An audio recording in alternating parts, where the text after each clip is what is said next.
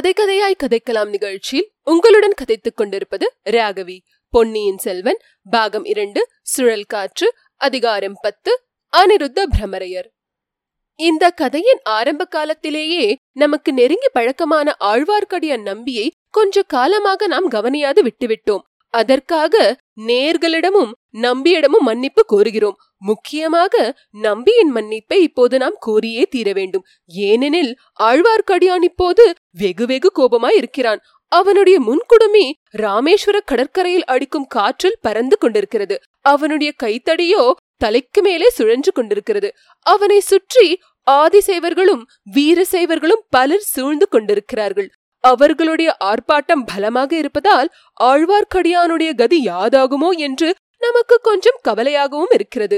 எனினும் நம்பியின் நரசிம்மாவதார தோற்றமும் அவனுடைய கைத்தடி சுழலும் வேகமும் அந்த கவலையை போக்குகின்றன. வந்தியத்தேவனும் இளைய பிராட்டியும் பேசியதை ஒட்டு கேட்ட ஆழ்வார்க்கடியான் பழையாறையிலிருந்து அன்றைய தினமே புறப்பட்டான். வாயுவேக மனோவேகமாக தென் திசையை நோக்கி சென்றான். வழியில் எங்கும் அவன் சைவ வைஷ்ணவர் சண்டையில் இறங்கவில்லை. காரியத்துக்கு குந்தகம் வரக்கூடாதென்று மனத்தை கட்டுப்படுத்திக் கொண்டு வலுவில் வந்த சண்டைகளை கூட வேண்டாம் என்று ஒதுக்கி தள்ளிவிட்டு நடந்தான். மதுரையில் சிறிது நேரம் தங்கினான்.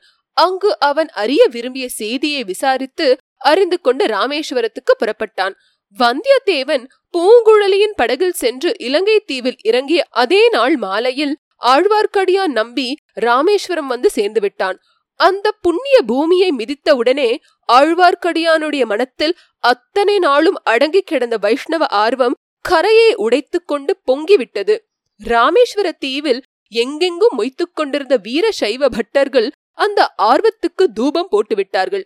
அந்த புண்ணிய ஸ்தலத்துக்கு வரும் யாத்திரைகளுக்கு வழிகாட்டி அழைத்துச் சென்று பற்பல தீர்த்தங்களில் ஸ்நானம் பண்ணி வைப்பதும், ஆலயத்தில் மூர்த்தி தரிசனம் செய்து வைப்பதும், அந்தந்த தீர்த்தம் மூர்த்தி விசேஷங்களை எடுத்து சொல்லுவதுமே அவர்களுடைய அலுவல்கள். எனவே புதிய யாத்திரைகளை கண்டதும் பட்டர்கள் பலர் சென்று சூழ்ந்து கொள்வார்கள். அவ்விதமே ஆழ்வார்க்கடியானையும் சுற்றி மொய்த்து கொண்டார்கள். அப்பனே வா, இந்த ஸ்தலங்களில் உள்ள 64 தீர்த்தங்களில் ஸ்நானம் செய்து உன் தேகத்தில் தரித்திருக்கும் வைஷ்ணவ பாஷாண்ட மத சின்னங்களை கழுவி துடைத்துக்கொள். ராமரின் பிரம்மஹத்தி தோஷத்தை போக்கிய ஸ்தலம் அல்லவா இது? வைஷ்ணவ பாஷாண்ட மத சின்னங்களை நீ அணிந்ததனால் ஏற்பட்ட பாவங்களையும் போக்கிக் கொள்ளலாம் என்று ஒரு பட்டர் விந்நியாசமாக பேசினார். இன்னொருவர் குறுக்கிட்டு, ராம தீர்த்தம், லக்ஷ்மண தீர்த்தம், ஆஞ்சநேய தீர்த்தம், சுக்ரீவ தீர்த்தம், இப்படி 64 தீர்த்தங்கள் இருக்கின்றன. ஒவ்வொருவரும் அந்தந்த தீர்த்தத்தில் தலைமூழ்கி அவர்களுடைய தோஷங்களை போக்கிக் கொண்டார்கள். நீ என்னுடன் முதலில் ஆஞ்சநேய தீர்த்தத்துக்கு வா, வைஷ்ணவ சின்ன தோஷத்துக்கு சரியான சங்கல்பம் பண்ணி வைக்கிறேன் என்றார். மற்றொரு பட்டர், அப்பனே அவர்கள் சொல்வதை கேளாதே. ராமர் ராவணனை கொன்ற பிரம்மஹத்தி தோஷத்தை போக்கிக் கொள்வதற்காக சமுத்திர மணலை பிடித்து வைத்து சிவலிங்கமாக்கி பூஜித்த இடத்துக்கு உன்னை நேராக அழைத்து போகிறேன் என்றார். ஆழ்வார்க்கடியான் கண்ணில் தீப்பொறி பறக்க எல்லாரையும் ஒரு தடவை விழித்து பார்த்தான். நிறுத்துங்கள் உங்கள் அபத்த பேச்சை. முதலில் நீங்கள் சொன்ன தீர்த்தங்களினால் உங்களுடைய நாவை அலம்பி உங்கள் பாவத்தை தீர்த்து கொள்ளுங்கள் என்றான். ஓஹோ, ராமன் லக்ஷ்மணன் என்றெல்லாம் சொன்னதனால் எங்களுக்கு பாவம் வந்திருக்கும் என்று நினைக்கிறாயா? அப்படி ஒன்றுமில்லை. இந்த க்ஷேத்திரத்துக்கு பெயரே ராமேஸ்வரம். ராமர் ஈசனாகிய சிவபெருமானை பூஜை செய்து பாவத்தை போக்கிக் கொண்ட இடம். அத்துடன் ராமர் என்ற பெயரில் இருந்த தோஷமும் போய்விட்டது என்றார் ஒரு வீரசைவ பட்டர். ஹோ அக்ஞான சிரோன்மணிகளே, ஏன் இப்படி தலைக்கு தலை உளறுகிறீர்கள்?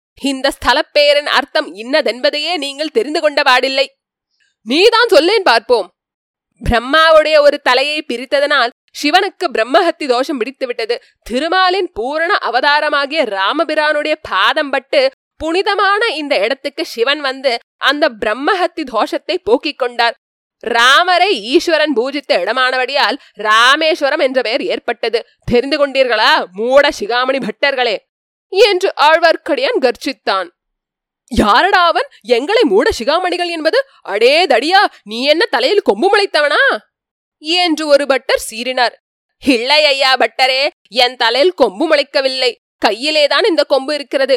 என்னை யார் என்று கேட்டீரல்லவா? சொல்லுகிறேன். திருக்குறுகூரில் அவதரித்து வேதம் தமிழ் செய்த நம்மாழ்வாரின் அடியாருக்கு அடியான், மற்றவர்கள் மண்டையில் நயப்புடைக்கும் கைத்தடியான் என்று தடியை தூக்கி காட்டினான். ஆழ்வார்க்கடியார்க்கு அடியானே, நீ ஏன் உன் தலையில் முற்புறத்தில் குடுமி வைத்திருக்கிறாய்? அதையும் முழங்க சிரைத்து விட்டாயானால் உன் மண்டையின் உள்ளும் புறமும் ஒன்றாயிருக்கும் என்றார் ஒரு சைவர். பட்டர்களே, இந்த புண்ணிய கஷேத்திரத்தில் வந்து என் முன்குடுமையை எடுத்து விடுவதாகவே எண்ணி இருந்தேன். அதற்குள் நீங்கள் ஞாபகப்படுத்தினீர்கள். அடே, நாவித தெருவுக்கு சென்று ஒரு நாவிதனை அழைத்து வாருங்களடா. கத்தியை நன்றாய் தீட்டிக் கொண்டு வர சொல்லுங்கள். இவனுடைய சிகையை ஆணி வேரோடு களைத்தெறிய சொல்லலாம் என்றார் ஒரு பட்டர். இதற்கு நாவிதனை கூப்பிடுவானேன்? நாமே அந்த கைங்கரியம் செய்து விடலாமே. நல்ல கூர்மையான கத்தியை கொண்டு வாருங்கள் என்றார் இன்னொரு சைவர். கொஞ்சம் பொறுங்கள், இன்னும் ஒரு விஷயம் பாக்கி இருக்கிறது. ஒரு காலத்தில் என் தலை முழுவதும் சிகை அடர்த்தியாக இருந்தது. ஒரு சைவனுடைய மண்டையை உடைத்துவிட்டு என் சிகையிலிருந்து ஒரு ரோமத்தை வாங்கி விடுவதென்று விரதம் எடுத்து கொண்டேன். அதன்படி முக்காலை அரைக்கால் வாசி சிகை தீர்ந்து விட்டது. இந்த ஊரில் என் முழு விரதத்தையும் நிறைவேற்றி கடலில் ஒரு முழுக்கு போட போகிறேன். எங்கே ஒவ்வொருவராக உங்களுடைய மண்டையை காட்டுங்கள் பார்க்கலாம் என்று ஆழ்வார்க்கடியான் கைத்தடியை ஓங்கினான். அடே அடே, இந்த வைஷ்ணவன் என்ன துடுக்காக பேசுகிறான் என்று சொன்னார் ஒருவர். எங்கள் எல்லோருடைய மண்டையும் உடைத்து விடுவாயா? உன்னால் முடியுமா என்று கூறினார் இன்னொருவர். முடியாமலா முக்காலை அரைக்கால் வங்கு சிகையை எடுத்து விட்டிருக்கிறேன் என்று கூறி ஆழ்வார்க்கடியான் தடியை வேகமாக சுழற்ற தொடங்கினான்.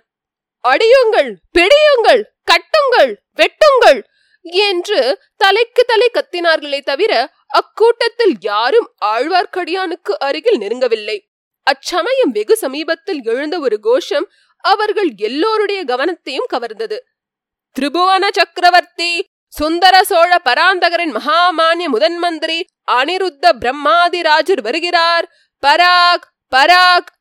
எல்லோரும் திகைத்து போய் கோஷம் வந்த திசையை நோக்கினார்கள்.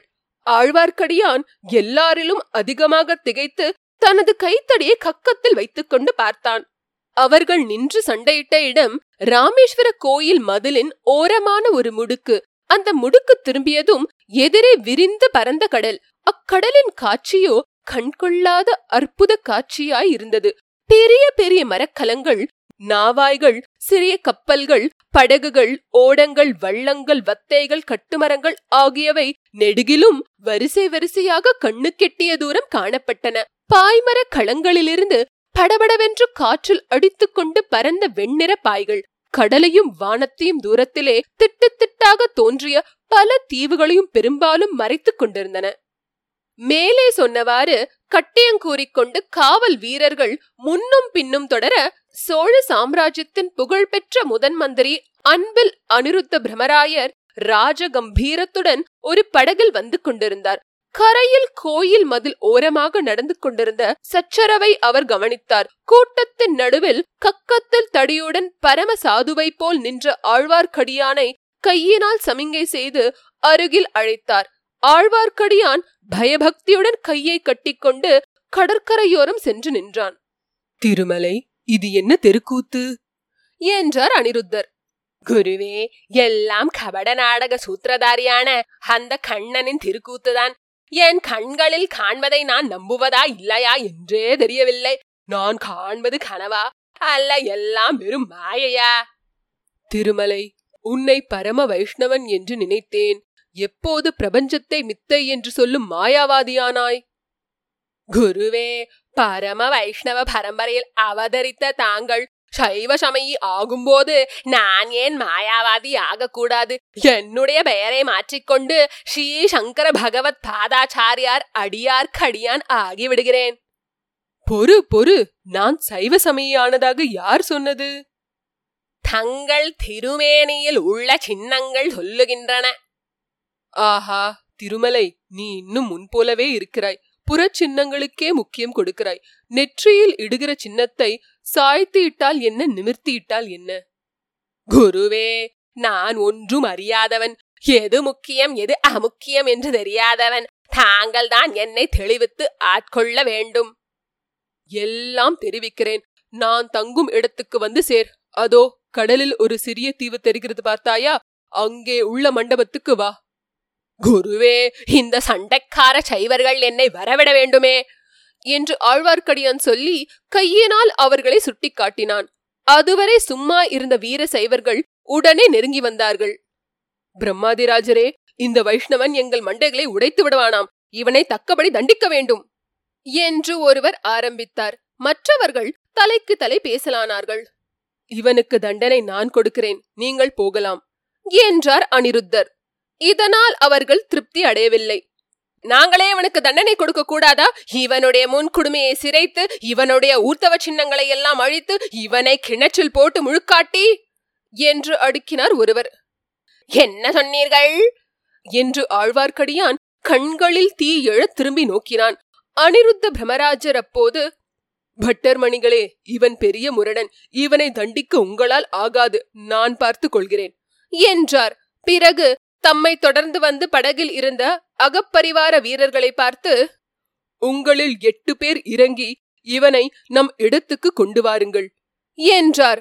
அவ்வளவுதான். மறுகணம் வீரர்கள் 8 பேர் கரையில் குதித்தார்கள். ஆழ்வார்க்கடியானை சூழ்ந்து கொண்டு நின்றார்கள். படகு மேலே சென்றது. படை வீரர்கள் படைசூழ ஆழ்வார்க்கடியானும் போனான். பட்டர்களும் மற்றவர்களும் அந்த வைஷ்ணவனுடைய முரட்டுத்தனத்தை குறித்து பலவாறு பேசிக்கொண்டு கலைந்து போனார்கள். இத்துடன் அதிகாரம் 10 முற்றிற்று. www.K2KADHAIKALAM.com என்ற இணையதளத்தின் முகவரியை இந்த பாட்காஸ்ட் டிஸ்கிரிப்ஷன் பாக்ஸ்ல நாங்க போட்டிருக்கோம். உங்களுடைய மேலான கருத்துக்களை இணையதளத்தின் ஃபீட்பேக் செக்ஷனில் பதிவிடும்படி கேட்டுக்கொள்கிறோம்.